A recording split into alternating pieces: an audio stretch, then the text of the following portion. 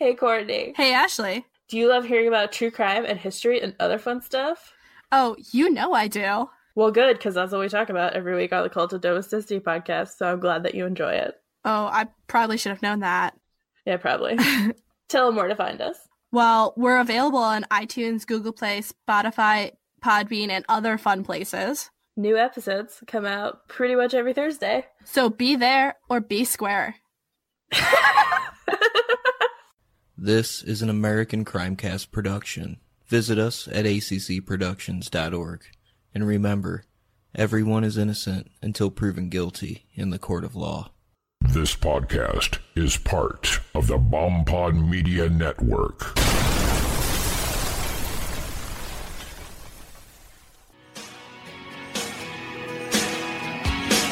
Well, I was born in a small town, and I live in a small town. Every day in a small town, oh, small communities.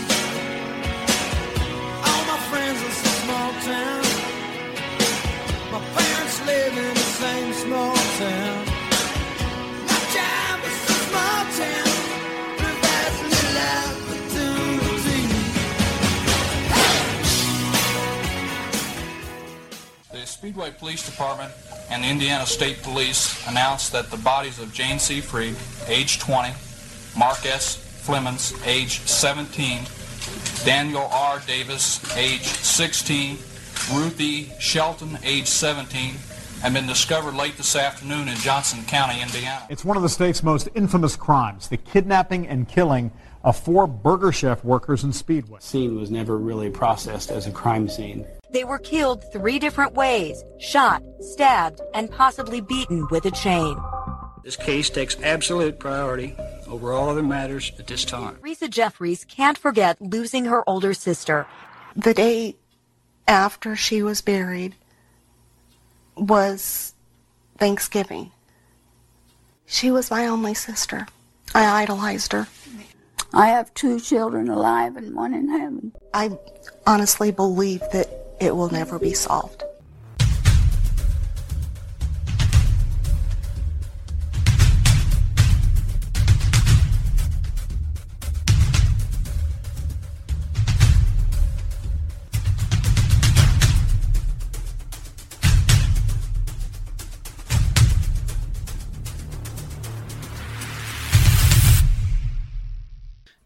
I would like to thank Michelle for requesting this episode right here. This episode is the 1978 Burger Chef murders in Speedway, Indiana. This kind of did go to the top of the list because I'm a little bit biased about Indiana cases since I'm an Indiana boy, and this did take place just outside of Indianapolis. So thank you, Michelle, for requesting this. She actually went to school with one of the victims. So I did agree to this before I realized that, the case had been covered before. I will say this. I did not listen to the other podcast episodes because I don't like that information clouding my information. I like getting all my own stuff. I know there are a couple podcasts that did it, so if you want to look into them, more power to you. Go check them out. I'm sure they did phenomenal jobs. I mean, everybody in this genre does a fucking great job for the most part. All right. Now, I will say this before we get going again. Everyone is innocent until proven guilty in the court of law. All right? I'm not here accusing anybody of anything. The way I'm going to do this is I'm going to state the facts. I'm going to state the timeline first. When we go into the theories and facts section, where I give you a fuckload of more information that'll probably make your brain explode, because this is a fucking rabbit hole. I will let you know what is hearsay, what is rumor, what is word on the street. I will let you know that shit, because you do have to take that into account, all right? But this case goes all over the place. I thought it was gonna be a pretty short, easy episode. As I started researching it, there's a lot of questions that started coming up during the investigation of this, where you have the state police, city police, and the county police, all 3 involved. Lots of miscommunication going on. Lots of theories about maybe cover-ups going on, relatives being involved with cops, shit like that, all right? So I'm not here to accuse anybody, but as you know, if somebody does a shitty fucking job at being a cop, then I will probably mention that. So, now that we've gotten all that shit out of the way, and I hope John Mellencamp doesn't sue me for playing, because he's an Indiana boy too, by the way, for those of you who did not know. Hope he doesn't sue me out of, I hope he doesn't sue the shit out of me for playing that, but anyway. Alright, on with the case. On the night of Friday, November 17th, 1978, in Speedway, Indiana, 4 employees were working at the local Burger Chef restaurant.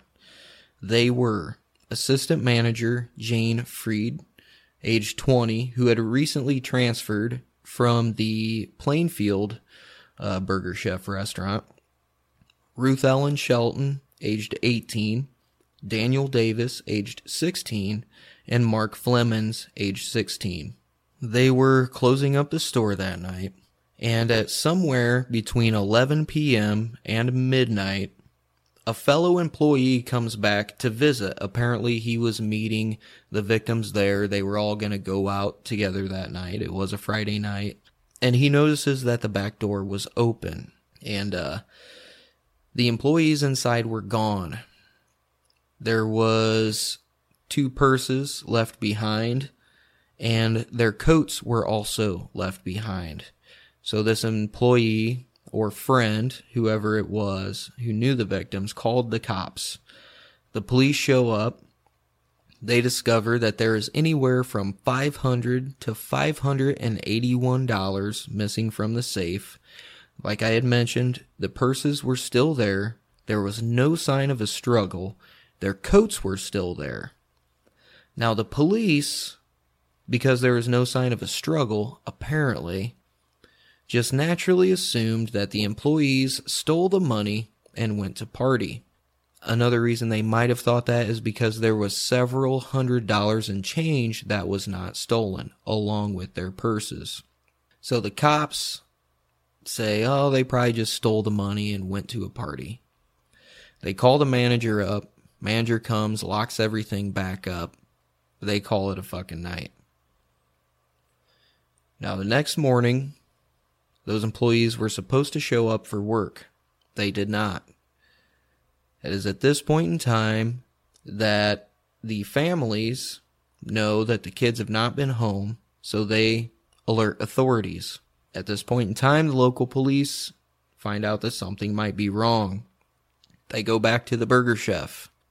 But it was already too late. The other employees that had gotten there to the Burger Chef had already cleaned everything up, which basically means that there was no evidence left behind, because the cops naturally assumed that these young people stole the money to go out and party, even though their coats were left behind in mid-late November in Indiana, which for those of you, I know some of you are like, big fucking deal. Seriously though, at night in Indiana in mid-late November, you're looking at 30 degrees. You're looking at anywhere from 30 to 40 degrees Fahrenheit. That is cold. You don't leave without your coats, alright? Also, not to mention that the purses were left behind. They didn't think that was fucking weird, alright? So the crime scene was already cleaned up by the employees who had arrived earlier that next morning, which would have been Saturday morning.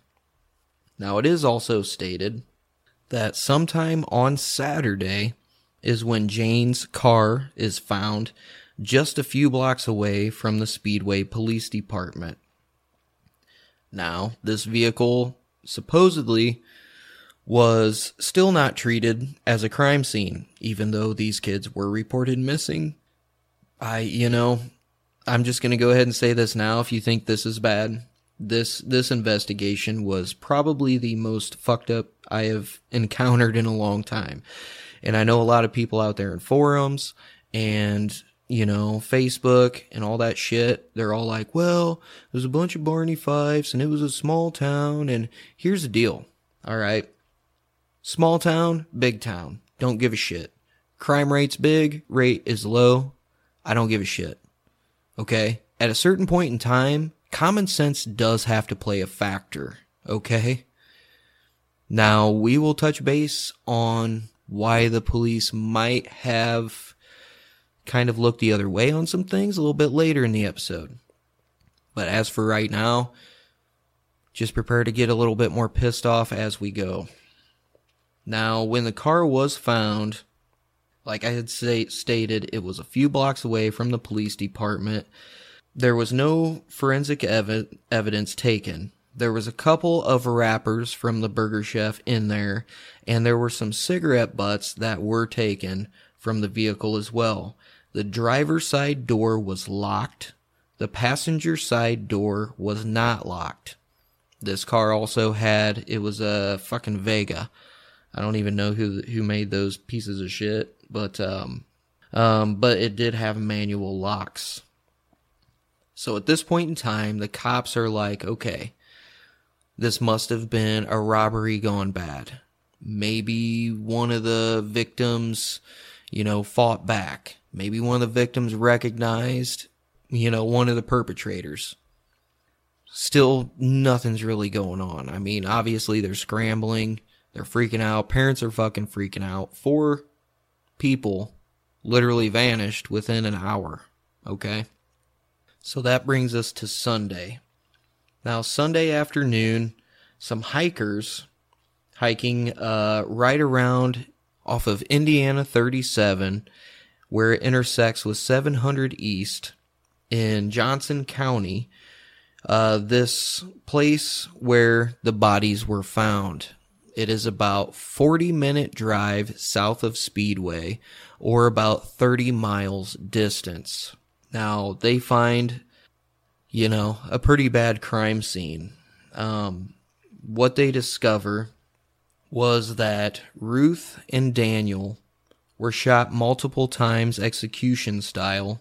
Jane Freed was stabbed twice in the chest with so much force that the second time she was stabbed, the handle broke off the knife. Now, Mark, his injuries are a little bit weird. It almost seems like he tried to run away. It is stated that he was athletic and very fast, but it is said that he tried to run away and possibly hit his head on a tree trunk. Now, we will look into this a little bit deeper when we get into the facts and theories section, but some of his wounds look like he was beaten with chains. Mark didn't actually die from those injuries. He ended up choking on his own blood. The cops pretty much said if he would have landed about any other way, then he more than likely would have survived and they would have had a living witness. Unfortunately, that was not the case. You should know, these bodies were found in a field and they weren't all together. They were kind of spread out. Now, obviously, Ruth and Daniel were together. Jane was a little bit off to the side and Mark a little bit further down. Now, here's where some more shit gets pretty interesting. Some of the officers at the scene of where the bodies were discovered claim that the state police moved bodies before the forensic team or the coroner had actually arrived. They did not rope off the crime scene, so you had 3 different departments there. That would include department vehicles, walking and driving all over the field, which would eliminate any kind of footprints, tracks, or even tire tracks for that matter. They were the Speedway Police, the Indiana State Police, and the Johnson County Police. That hurts the investigation a little bit as well. Now, the Burger Chef finds out what happened. They do close their doors for a little bit in respect for the victims, and they offer a $25,000 reward for any information leading to the arrest. And I will say this, Burger Chef, obviously they're not a restaurant that's around anymore. They got bought out by Hardee's, I think in the very early 80s, very tail end of the 70s. They did very well by the families. They, helped with funeral costs. They did every single thing that they could. Now, the local Steak and Shake offered another $1,000 on top of that as a reward. And the following year, on September 15th, the state of Indiana finally approved another extra $1,000 as a reward. Why it took them almost a full year, I don't know. Now, obviously, this police investigation was pretty fucked up from the start, alright? But when the bodies were found, an eyewitness comes forward, and it is a young male who was with his girlfriend. Now, what he says is about 10 p.m., he spots two suspicious people in a 1973 to 1975 green van with bubble windows. He said he was sitting out there, he saw them, he described them as one of them having a beard, who this guy literally is known as the Bearded Man, which he does have a name. His name later, I believe, was Donald Forrester. He has since passed away, and he described the other man as being clean-shaven and fair-haired. This gentleman is unknown and is referred to as the fair-haired man. Now, what he says is he walked up, he was right around there, and he heard a couple guys arguing. He said there was about 3 people there. And then he says the guy calls him over to the van. He says the bearded man, who is in the driver's seat, is kind of slouched down to where the window, the bottom part of the window of the door there, is kind of covering his face a little bit, and he's wearing a handkerchief. And he tells the kid that he better get on out of there because there's been a lot of reports of vandalism around the area. So this young man and his girlfriend take off. This is the only eyewitness that we have any connection at all to these suspects. So with the description that this only eyewitness, who is a 16-year-old kid, gives the police, they do some composite sketches, and they actually go as far as doing 3D clay renditions of these suspects' faces. I'll be perfectly honest with you, they are creepy as fuck, alright? I don't know who did these clay things. Probably a couple kids in high school or something, but they are creepy as shit to look at. I'll post pictures when I post this episode. So they do this, they get some information, alright? They have composite drawings. Well, what happens is about a month later, this guy in a bar.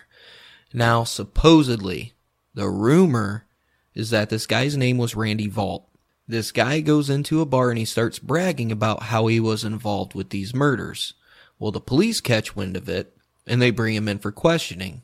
He denies it, but he offers up information on a group of guys that literally make their living and are known for robbing fast food restaurants. It's like a little fast food robbery gang, alright? Now, this guy literally passes a polygraph. He says he has no involvement, but he does know who is involved. He does pass a polygraph.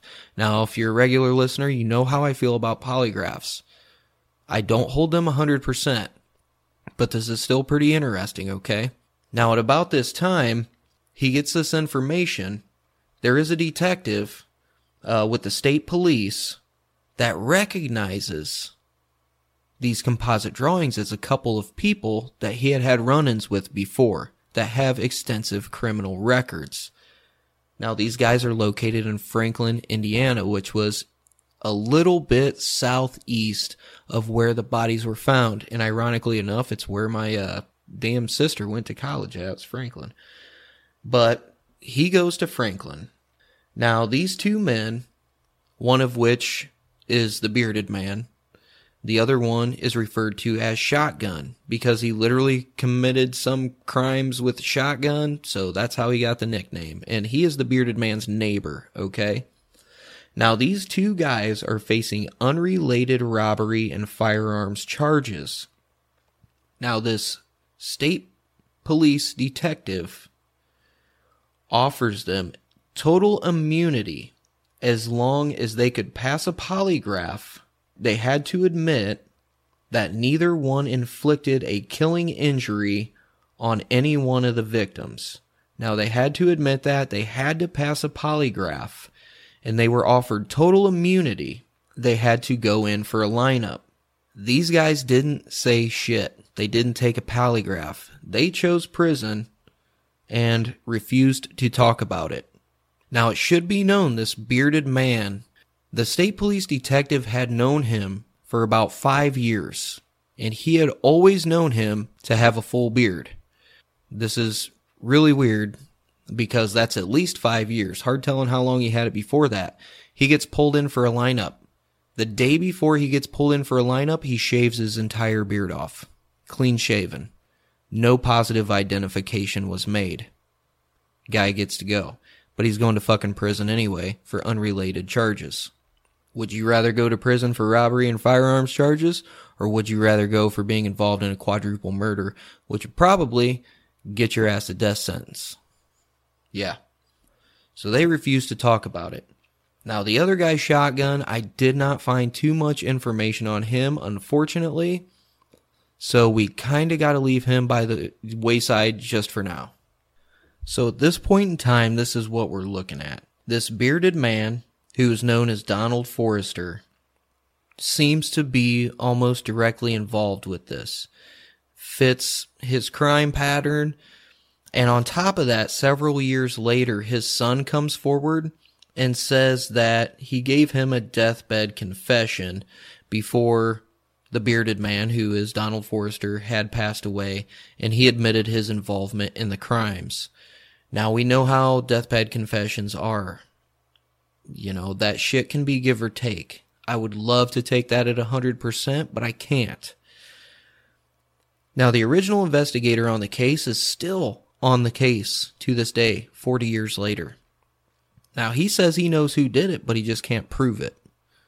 And that's totally understandable, because at this point in time, we have no clear ID, no confession of any kind besides a deathbed confession several years later. We have no physical evidence. Therefore, nobody has been arrested. Now, part of the reason that we don't have any physical evidence is because police did not initially treat the Burger Chef as a crime scene. They thought the kids fucking stole the money and took off. They thought the kids stole the money and took off to party for the night, which is just fucking blows my mind. It truly does. Let alone when Jane Freed's car was found, which it was found on the 5500 block of West 15th, which literally is a few blocks away from the fucking police station. Not even taken in for really any kind of evidence.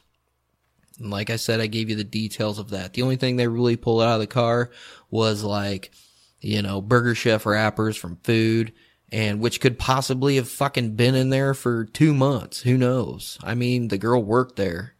She probably ate a sandwich every now and then, okay? But they did pull cigarette butts from the vehicle. So there might be a hint of DNA on those, but you know, DNA does kind of wear down over time, so it's hard telling what the fuck they ever did with those, which I don't know. Nothing ever came about them after the initial finding. So that's pretty much where we are right now in the timeline. Now, like I had mentioned, you have the crime scene that was fucked up. You have the finding of the car that was literally blocks away from the police department that was found. That's fucked up. You have where the bodies were found. That was fucked up. Not roped off. Bodies were moved before a coroner and forensic team could get there. You had vehicles. You had people from 3 different police agencies tromping around everywhere like a bunch of kids in a fucking bounce house. Okay? Now, if that doesn't make you mad, the police chief at the time, a guy by the name of Bill Berger, ironically enough, his last name is fucking Berger, he admits that he was not present at either scene, that being where the kidnapping occurred and where the bodies were found. Now, when questioned about the investigation, the way that his officers conducted it, and pretty much just dicking the dog on it, just messing it up completely, he goes on to say that it would be inappropriate to question the work his officers had done, and allowing the business to open without gathering evidence was the right decision. How much does that piss you off? Because it pisses me off a lot, okay? Now, as you know, the bodies were found in a different county. Well, actually, I didn't tell you that. Marion County is the Indianapolis area. Johnson County is south of that. So we cross county lines. That's why we have the state police involved. That's why we have, two separate counties. We have city involved. We got all these different police agencies involved. Now, the officers were not allowed to give statements to the media when the bodies were found, and that was per the Johnson County prosecutor at the time, because Johnson County is where the bodies were found. Now, per the media, the officers are saying, yeah, we're all working together, we're doing what we can, blah, blah, blah. But anonymous officers start coming forward and saying that there's a lack of communication with all these people involved. Nobody's communicating anything. So it's skewing details. It's hurting the investigation because of this. All right? On December 13th, 1978, this letter arrives at the Indianapolis Star newspaper. It was sent from Indianapolis as well. And in this letter, there were 6 digits, okay? And the last 3 digits were 812. These are referred to still to this day as the 812 letters. The letter was printed in blue ink on a sheet of paper from a secretary's notebook. Now, this guy is very, very interesting. Whoever wrote this letter is very, very interesting. Because in these letters, this person states the names of the alleged murderers, and he gives details of the kidnappings and slayings of the 4 young people. He said the murders were committed by 2 people he knew. Both were drug users and had histories of violence. He also gave details, such as the cars that might have been driven, names, and possible addresses. And what he did was he tore a piece of a $1 bill that was involved in that initial robbery and had it as proof in the letter. So even weirder than that, this person, according to the Indianapolis Star newsroom, shows up at the newspaper newsroom, not the police station. Now, I don't know if the newspaper agreed to give him anonymity or, said they would never talk to the cops or whatever. But this guy shows up and has all the info, names, addresses, vehicles of everybody involved. Now, I think it was kind of like a guilt-ridden thing. What they think is this guy was the 3rd person, and he probably didn't know what was going to happen. The initial murder. I think he might have thought it was, a robbery or something like that, and it just got out of hand and shit, okay? Now, the Indianapolis Star never revealed this guy's identity, all right? Now, there's no real confidentiality laws involving media or the newspaper, for that matter, and the cops, so it's really, really weird, but this guy literally provides enough information, without physical evidence, but he keeps saying, these are the people, this is what happened. Here's the names, addresses, vehicles, all that shit. So everybody's like, well, where are the 812 letters now? You know what? They vanished into thin air. Nobody knows where the fuck they are. All they have is the original printed parts of the letters in the December 13th, 1978 edition of the Indianapolis Star. I do have some screenshots from it. If you are interested, I can definitely send them your way. But it's seriously fucking aggravating. Seriously aggravating. Now, we're gonna we're still following the same timeline, alright?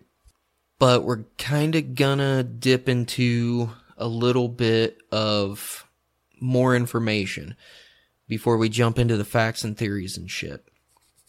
So in 1983, a Marion County inmate, which Marion County is Indianapolis, a guy comes forward and says, hey, I was serving time with this guy who claimed responsibility for the murders. the evidence, that he provided was pretty substantial, but at the end of the day, it was inconclusive. And the inmate who served time with Person X, we'll call him Person X, said that Person X told him that he was a drug enforcer that had gone to collect a debt from one of the employees. Now remember this sounds like crazy shit, but just remember this. And he said one of the employees recognized him, one of the other employees recognized him, so they had to kill him. No loose ends. Now, like I said, the evidence was pretty substantial, but it was inconclusive. There was nothing hard other than a bunch of hearsay. So this ended up in a dead end, and they could make no connection whatsoever. Like I said, that happened in 1983, so this is, a few years down the line. So in 1989, okay, this is 11 years after the Burger Chef murders, there's a bunch of other shit going on with crimes. There is what is referred to as the Remington rape and attempted abduction, which happened in Columbus, Indiana. Not sure on the time or the date, not sure of the details because I had enough shit to look into, okay? There's another one of a murder and a rape of a hotel clerk in Elizabethtown, Kentucky that is unsolved. And then there is the I-65 murders and rapes at the Days Inn in Maryville, okay? Now, this guy comes forward and he says, listen, the bearded guy, I know who this guy is because the suspect fit the same description as the guy who had been involved in the Burger Chef murders. Now, this guy comes forward and he says, hey, this bearded guy looks familiar. I'm pretty sure I know who this guy is. This guy just happens to be a delivery driver that drives a route from Chicago to Louisville, Kentucky. Do you know what town is right smack dab in the middle of that route? Speedway, fucking Indiana, okay? Along that route as well, if you're going down, you draw a straight line. You have Chicago, Speedway, you have where the bodies were found, and then a little bit south and to the east, you have Franklin, Indiana, where the bearded man was living during the time of the Burger Chef murders. A little bit further south than that is Louisville. So this guy contacts the state police with information. He contacted the Illinois State Police, he contacted the Indiana State Police, and he contacted the Kentucky State Police, all of them. So what he gets is this detective, all right? And I'm not going to say his name in case he's still alive, but we're going to call him Detective JC. So this Detective JC wants to meet with this man. And where I got this information from is a forum. This guy literally lays this out in detail. And it is really, really thought-provoking. Because what he says is, Detective JC gets a hold of him. And he meets with him.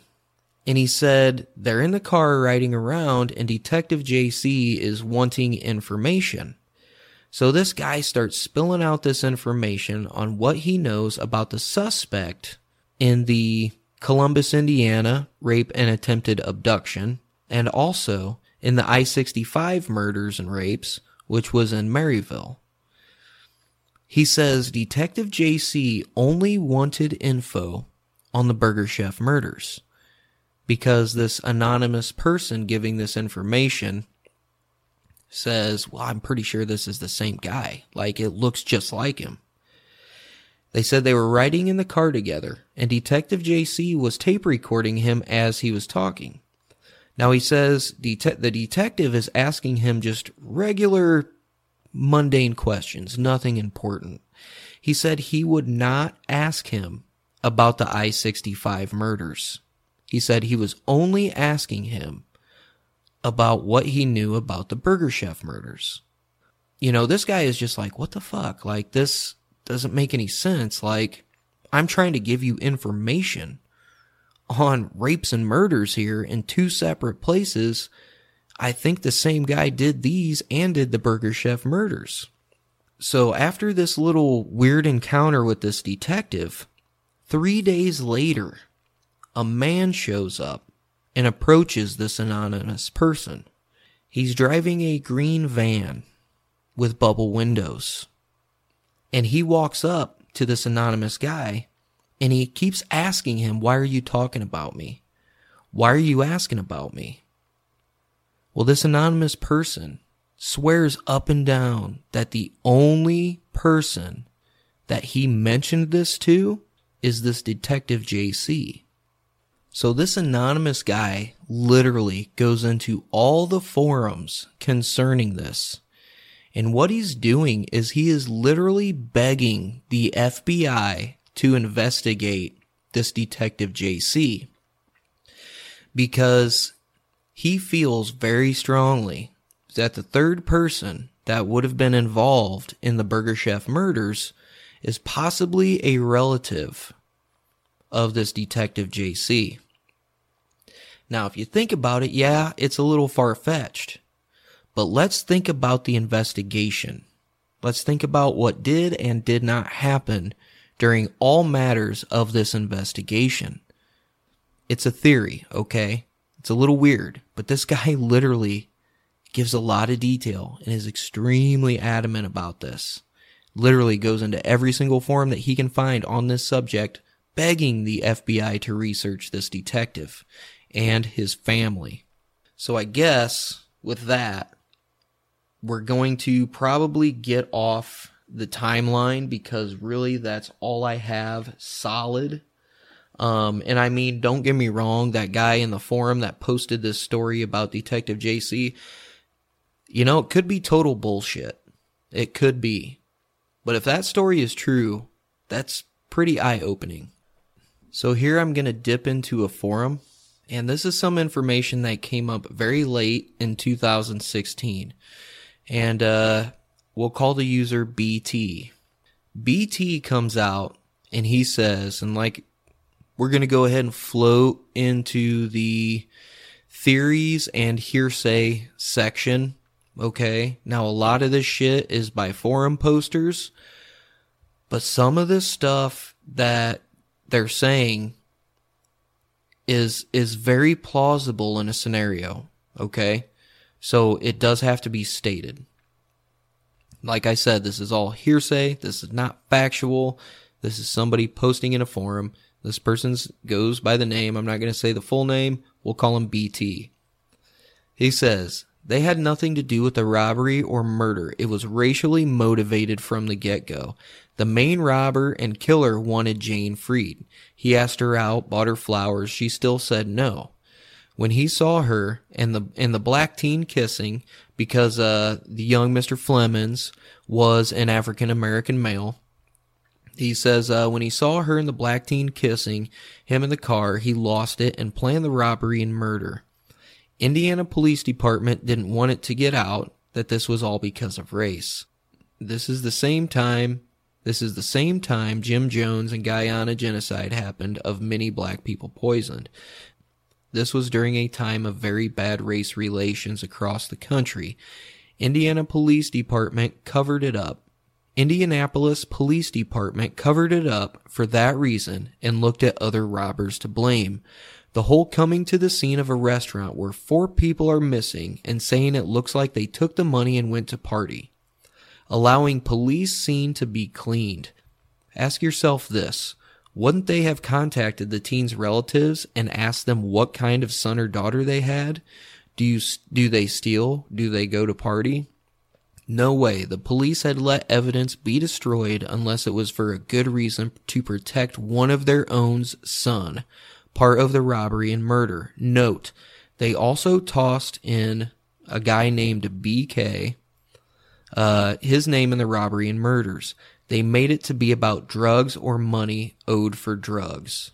He goes on to say, the evidence was lost, but the killers, well, most of them, are still alive with their own kids.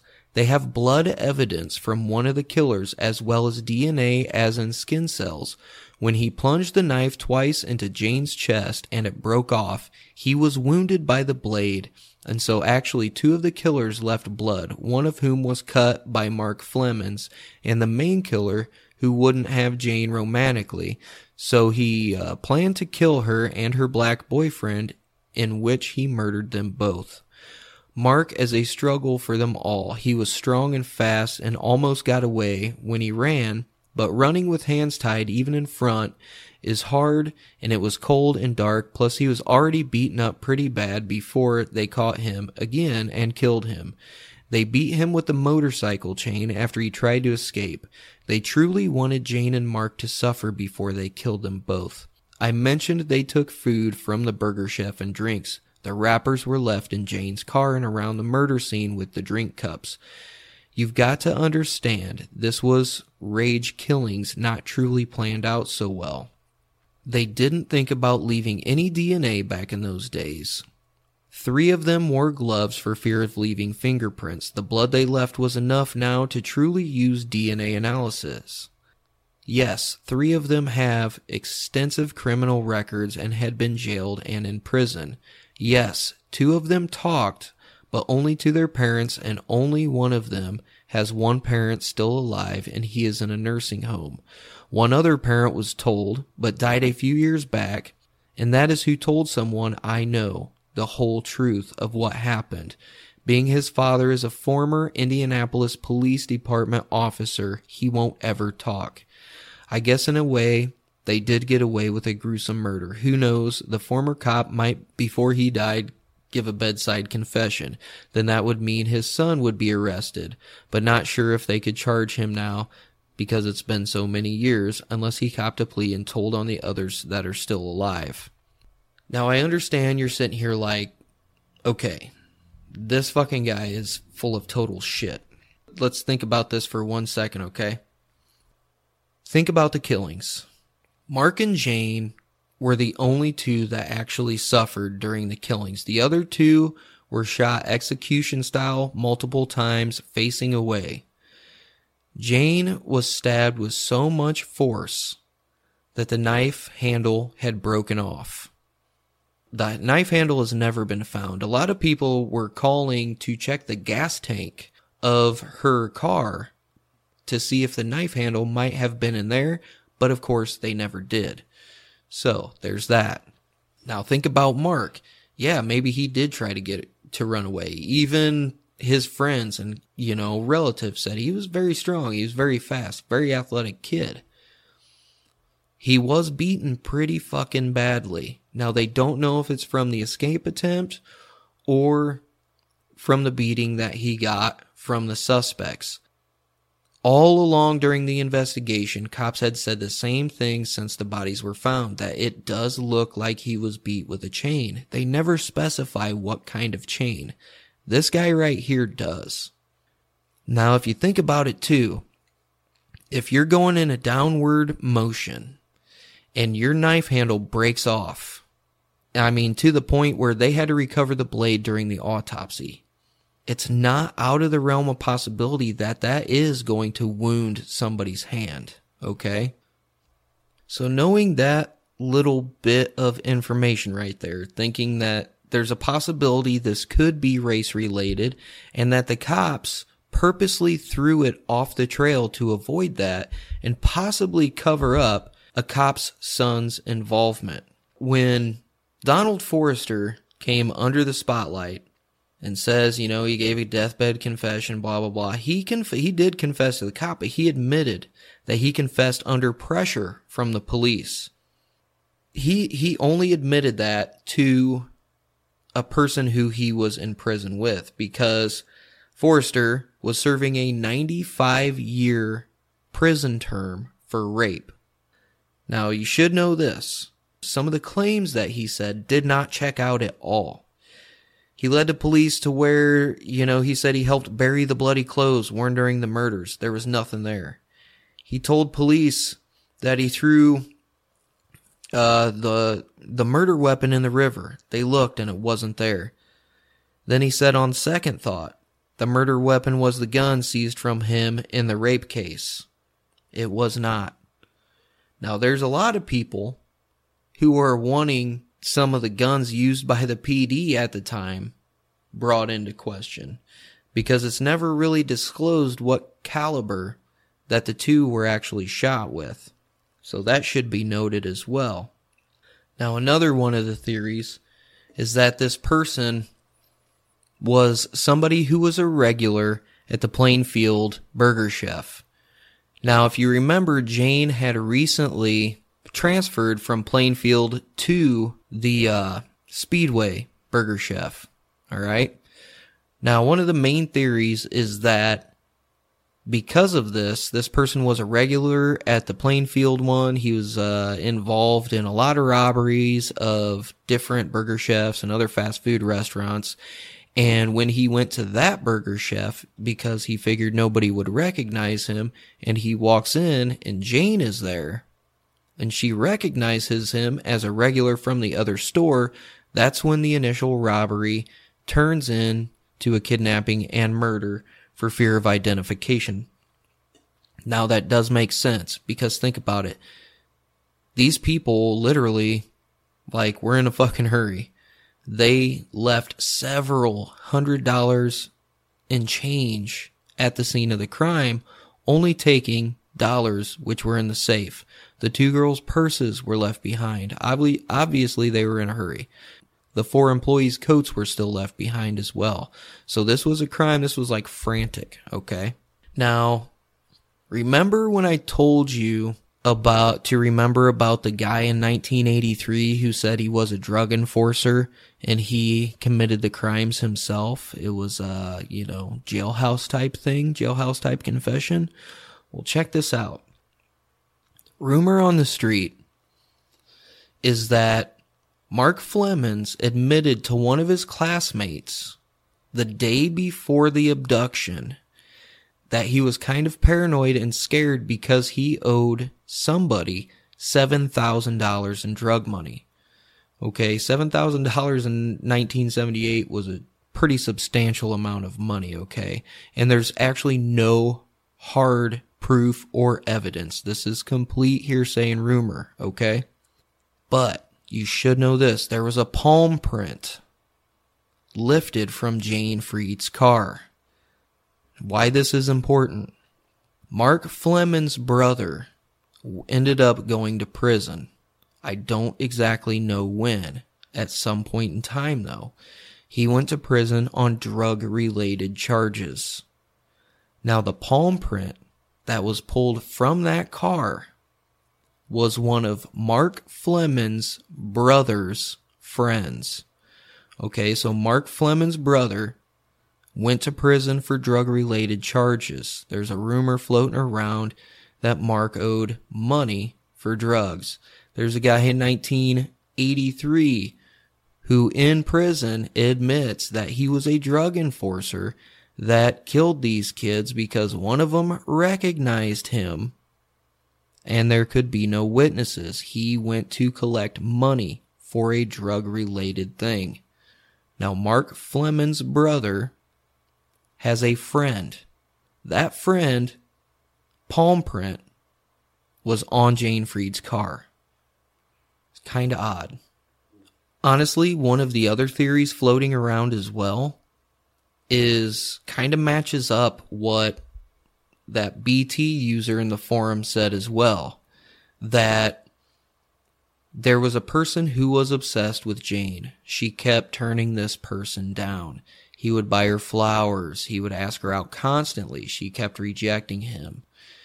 The thing about it was, like, that user BT had stated, he saw her making out with another guy, whether he was white, black, Asian, purple, green, doesn't fucking matter. It was somebody other than him. And it infuriated him to the point where he wanted to kill them both. He wanted to hurt them both, so he planned that robbery. That does line up with what BT said, whether it was race-related or not. We don't know.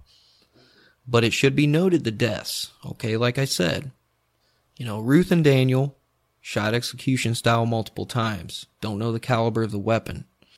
The other two, on the other hand, it seemed a little bit more personal. Especially Jane. Jane was facing whoever the killer was. And it's really weird, too, because there was one theory out there that said that the stab wounds might have came from the back. Like the person was behind her and stabbing her, reaching around her and stabbing her in the chest that way, which to be perfectly honest with you, would make a lot of sense with a breaking off of the handle. But this person was obviously, this was a rage killing. Like, her and Mark were rage killings. Those people wanted them to suffer. Personally, I think that makes a lot of sense. You know, I don't know. It's a really odd case. But I will say this. I honestly wish that the police department wouldn't have fucked this up so bad. I mean, it's literally fucked up bad enough that you almost believe that theory about one of the cops' sons being the third person or being the person involved. That would match up with the 812 letters a little bit, the guilty conscience thing. This person was the third person in the vehicle who didn't expect any of this to happen. Or the fourth person, for that matter. They believe it was anywhere from 2 to 4 people. Personally, I don't see 2. I think it was 3 or 4 people. Because you have 4 victims, it would be hard for, you know, any less than that. It would be hard for 2 people to keep those 4 in line, especially Mark being athletic and strong and fast. It would make perfect sense, but, you know, I just really, really wish, you know, the cops would have had their heads not in their asses on the initial kidnapping. There's a good chance, you know, this could have been solved, especially with the, you know, with the car being found a few blocks away from the police department. It just does not make any sense whatsoever. These 4 young people do need justice. Their families need closure. Ruth's mom has since passed away. In the audio clips at the beginning, you did hear her talk about that a little bit. You know, it's quiet. It's just, it tears you up. It just makes no sense. You know, I will post pictures of mapped out pinpoints from Google Earth so you can kind of see a visual of where all these occurrences happened. But I suppose other than that, that's really all I got for you tonight. And I'm sorry that this episode was late, like I said, but, you know, I got a bunch of new information right at the last minute. I'm constantly researching up until I hit the record button, so that's how that goes. I hope you guys enjoyed this. I hope you feel like taking it upon yourselves to look into this, because this is a solvable case. You know, there needs to be pressure put on it. There is still an active detective on this case out of Indianapolis. He has been on it from day one and is still on it. So, you know, I find that very, very cool that they're still actively investigating this case. So, obviously, if you have any information, any suspects, I know that investigators are currently trying to find out if anybody who might have worked in the Plainfield Burger Chef in the mid to late 70s, if you would come forward and maybe give any kind of descriptions on regular customers that you might have remembered that stood out from 40 years ago, to give them any information that you might have. And, you know, I suppose with that, I will see you on the next episode, which will be big 2-parter. It'll be on the life and death of Billy the Kid. Part 1 will be debunking his life. I will give you the straight facts of why he was an outlaw, who he was, how many people he actually killed, the whole story of his life, and, you know, all factual, none of the myths, none of the movie shit.